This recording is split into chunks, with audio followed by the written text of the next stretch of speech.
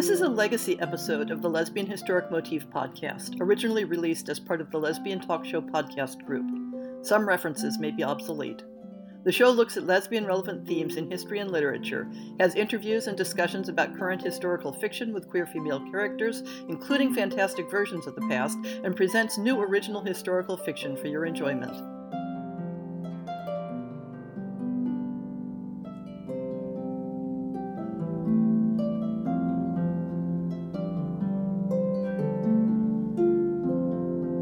Today, the Lesbian Historic Motif Project is delighted to be talking to Edale Lane, whose new Italian Renaissance superhero FF romantic adventure, Merchants of Milan, came out in January. Welcome, Edale. Thank you. I'm so pleased to be here with you this evening. I hope you don't mind me tossing in that term superhero with all the other descriptions, but I definitely got this vigilante superhero in the Renaissance vibe from the book. So maybe you'd like to tell the listeners a little bit about Merchants of Milan. Okay, great. Well, it is set in 1502, and the sequel is going to be in 1502 and 1503, and it is in Milan, Italy, which has recently been taken over by France, and as France and Spain fought over the Italian city-states. But the reason for the choice of the setting was to include references to Leonardo da Vinci, who spent a number of years in Milan and did some of his greatest works, including the Last Supper there in Milan and a number of other things. And I wanted to include him in the story, even though we never meet him. He's central to everything that goes on. So Florentina is this young woman who, her father was an assistant to Da Vinci while he was in Milan. And so she grew up watching him and learning from him and getting all this vast store of information. And because her mother had died when she was an only child, her father kind of indulged her and let her do things that weren't necessarily considered feminine at the time. And so her father is murdered by this guy who is unhappy that he didn't deliver on weaponry that he wanted. Anyway, he's kind of like a mob boss, don of a big wealthy family and an arms merchant. And so there is this thing in Renaissance Italy that is called the vendetta. And basically that's how murders were dealt with at the time. They didn't have police detectives to go out and determine, who had done it and arrest them and bring them in. It was kind of up to the family members to enact justice. And Don Benedetto, this rich arms merchant, didn't think anything would come of it because he knew that Luigi didn't have a son. What he didn't count on was the daughter fulfilling the vendetta. And so that's kind of where the story begins, and she creates an alter ego because obviously being a young woman running around in her skirts, she couldn't really do anything, and she's from a kind of a middle-class background, so she didn't have a ton of money, and she has to go out and find a job, and the only thing she's really well-suited for is teaching because she spent her whole youth in academic pursuits. So that's kind of where we start. She's created this alter ego that she doesn't even name, but her enemies call the Night Flyer. I don't know if I should reveal how we know that. I guess the cover kind of reveals that she has this flying device, which was based on Da Vinci's wing design. Yeah, and that's where the whole superhero thing, I kept getting, feeling a Batman vibe from it, Yes, exactly. Has history always been a passion of yours? I know you have at least one other FF book that is set in history. Yes, it is. I have always loved history. It's been my favorite subject all throughout school. I love historical movies and books. And I taught history for 24, well, I didn't teach history for 24 years, but I did teach for 24 years. Probably about 18 of that was teaching social studies and history. And I have a master's degree in history, so that's kind of where all that interest comes from. So what's either the most fun or the most challenging thing you encountered in terms of researching Merchants of Milan? Well, the most fun thing was looking up all of the little-known stuff about Leonardo da Vinci.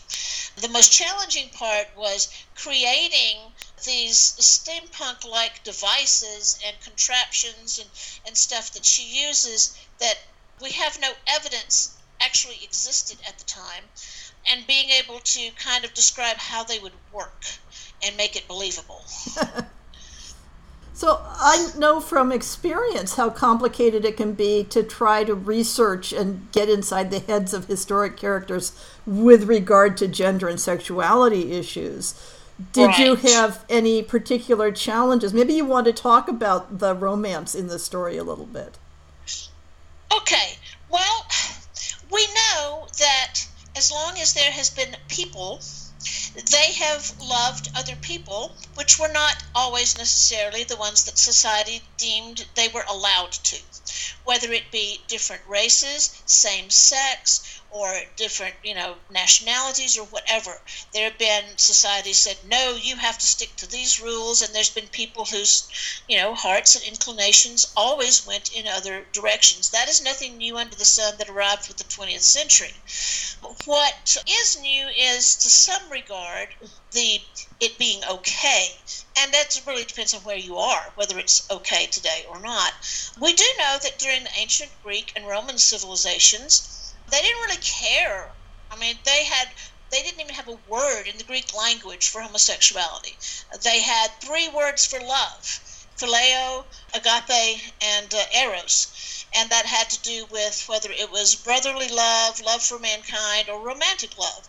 And romantic love could be between people of the same sex or opposite sexes. Well, when we get into Renaissance Italy, in particular, more so than in Northern Europe, even though it's the seat of where the Pope lives in the Roman Catholic Church, people really started getting into this whole, what the classics did, what the ancient Greeks and Romans did. Humanism really rose as a philosophy in the Italian city-states, and therefore there was a little bit more tolerance, I believe. I know we have looked at history and seen some of the artists who it was discovered, were gay, and nobody killed them or, arrested them or did anything to them because they were making important contributions to society, so people kind of looked the other way. So it was a time period where there might have been a little more allowance. Now, we've always had women who disguised themselves as men to pass, not necessarily because they were lesbian. Some of them, particularly in the American Revolution and Civil War, just because they wanted to fight in the war, would pretend to be men.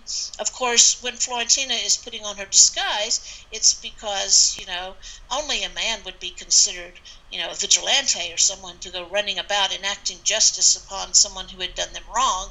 That was not a woman's role, so she could only get away with it by pretending to be somebody else. Uh-huh. So the romance. Oh, Florentina has always been attracted to women, but never really had an opportunity to do anything about it. And when she meets Maddalena, she just really falls for her. But, there's nothing I can do about it. I just have to worship her from afar, kind of thing. Unbeknownst to her, Maddalena has kind of taken a shine to Florentina. And being from a wealthy family and being of privilege, she's had a few more opportunities. And in her younger days, she had a fling with a female servant, which did not turn out well, but she did enjoy the company. And she is a widow, so her husband was killed, and she has these 2 young children. So she's in a position to pretty much do whatever she wants. She's got money, she's fulfilled her obligation to society. So she kind of, somehow through a course of misadventures, they find out that they're attracted to each other. And then after that, it kind of, the big obstacle to the romance doesn't become that they're both women. It becomes that they're employer and employee. And how is that going to work out? Uh-huh. So would you consider this a romance with adventures or an adventure with romance? Oh my goodness. That's a good one. I can tell you that I'm an author who drives a truck, not a truck driver who writes. But trying to determine whether or not this is more adventure or more romance, I I think to the general reader, they would see it as adventure with a romance simply because it is a closed door romance. I don't feel comfortable writing erotic scenes, and I don't think I'm good at it. So I, I don't want to go there. But there's definitely romance at the heart, excuse the pun, of the story. You've led a pretty varied life. You've been a teacher. You're a truck driver now. For the audience, we had to coordinate when we could do the interview in the middle of one of your cross-country drives. And now you've got a publishing house that you set up to, it looks like it started out being just your works? Well, it is still just my works. So this is Past and Prologue Press. Yes. Well, the story behind this is kind of short and sad and sweet all at the same time. I worked for a number of years after about my first novel was published in 2002 under the name Melody Romeo. And it had great reviews and no sales because it had to end up being self-published because I could never find a publisher. And I published it through an organization called Author House. And, of course, they wanted thousands of dollars if they were going to do any marketing on it, and I didn't have thousands of dollars. I was a broke school teacher. So I kind of pretty much didn't do much for a long time. But when I started driving the truck, then I had more money and I had more time. And so I started writing a series of short stories and getting them published in various anthologies and other collective works, trying to find a publisher that I could do a novel with. And I finally did. And I found a publisher, and they liked my stuff, and I sent in my manuscript for Heart of Sherwood, and they were just thrilled to snatch it up. And it came out really well, and I got these really nice royalty checks, and everything was going great. I got nominated for 2 big awards with that book. One of them I got runner-up, and the other one I won first place in. And then they said, oops, we hate to tell everybody, but we are going to have to close our doors and go out of business. Yeah. And as of the end of July 2019, your book will no longer be available for purchase. Yeah, the sad truth about small presses. I can't have that. I was so thrilled to finally find a publisher that took a chance on me. And they, as many small presses and even middle-sized presses today are having such a hard financial time. And so I pretty much was up against a wall. Either I'm going to have a book that's going to be winning a Rainbow Award for historical lesbian fiction that nobody can buy, or I'm going to have to publish it myself. And I spoke with some other people that I know who do self-publishing, and they said, well, you can do everything through Amazon. It won't cost you a penny. They'll just take the cut that a publisher would take, and all you have to do is create your own label and send them your stuff. And so that's what I've done. It's not like it's a really big deal. I don't do any publishing out of my house. It's all done through Amazon. Uh-huh. Yeah, when I looked at the website for Past and Prologue Press, it looked like you have ambitions to publish other people's works, maybe. Well, we'll see how it goes. I appreciate you going to the website. You're one of about 20 visitors who've been there. I do my research. Yes, you do. I can attest to that. I have been reading Daughter of Mystery and enjoying it very much. Oh, thank you. So you've written books under another name previously, Melody Romeo. What's the difference between the two names you're writing under? I won't ask whether either of them is your real name because. Okay. Well, Melody Romeo writes pretty much historical thrillers, and most of them have heterosexual relationships. They are much darker. I have a horror collection of horror short stories. I have a historical thriller about Vlad the Impaler called Vlad, a Novel. And when I started writing for Lesbian Publishing House, I wanted to have a different name for these stories because they're more happily ever after or happy for now endings. They have a much lighter tone to them, and of course they feature female romances. So I didn't want somebody who's looking for a happy ending to pick up this horrible, gory thing that's going to be very disturbing and give them nightmares. And likewise, I didn't want someone who was looking for their latest thrill fix to say, what are these two women kissing in here? so I just put the two genres under different names. So it's a branding thing. Yeah. What projects are you working on now? What can we look forward to in the future? Well, obviously, Secrets of Milan, Book 2 of the Night Flyer trilogy, and Chaos in Milan, Book 3 of the Night Flyer trilogy, which I'm hoping, God willing, that I will get both finished before the end of this year. Wow! I'm a little more than halfway through with the second book, and then I'll have to get the third one because they're all in my head. Uh-huh. It's just that some days I have lots of time and I can get a couple of chapters cranked out. And other days, like today, I drove 630 miles and it took 12 hours. So I probably won't get any writing done today.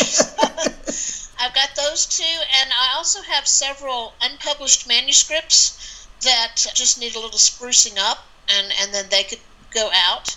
Got quite a few irons in the fire. Yeah. So if people wanted to follow you on social media, where should they look? Well, Edale Lane has a Twitter page. Melody Romeo has Facebook and Instagram. And I would love for you to follow me. I'll follow you right back. Okay. Well, I will include links to those in the show notes, as well as links to any of the books we mentioned. And it's been a delight talking to you today.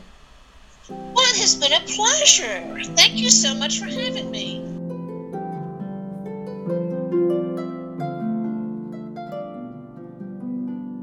I hope you've enjoyed this episode of the Lesbian Historic Motif podcast. See the show notes for links to people and topics. Most shows will have a transcript linked as well.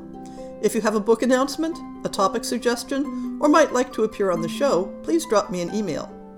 If you enjoyed this podcast, please rate it and subscribe on your favorite podcast app, and consider supporting our Patreon.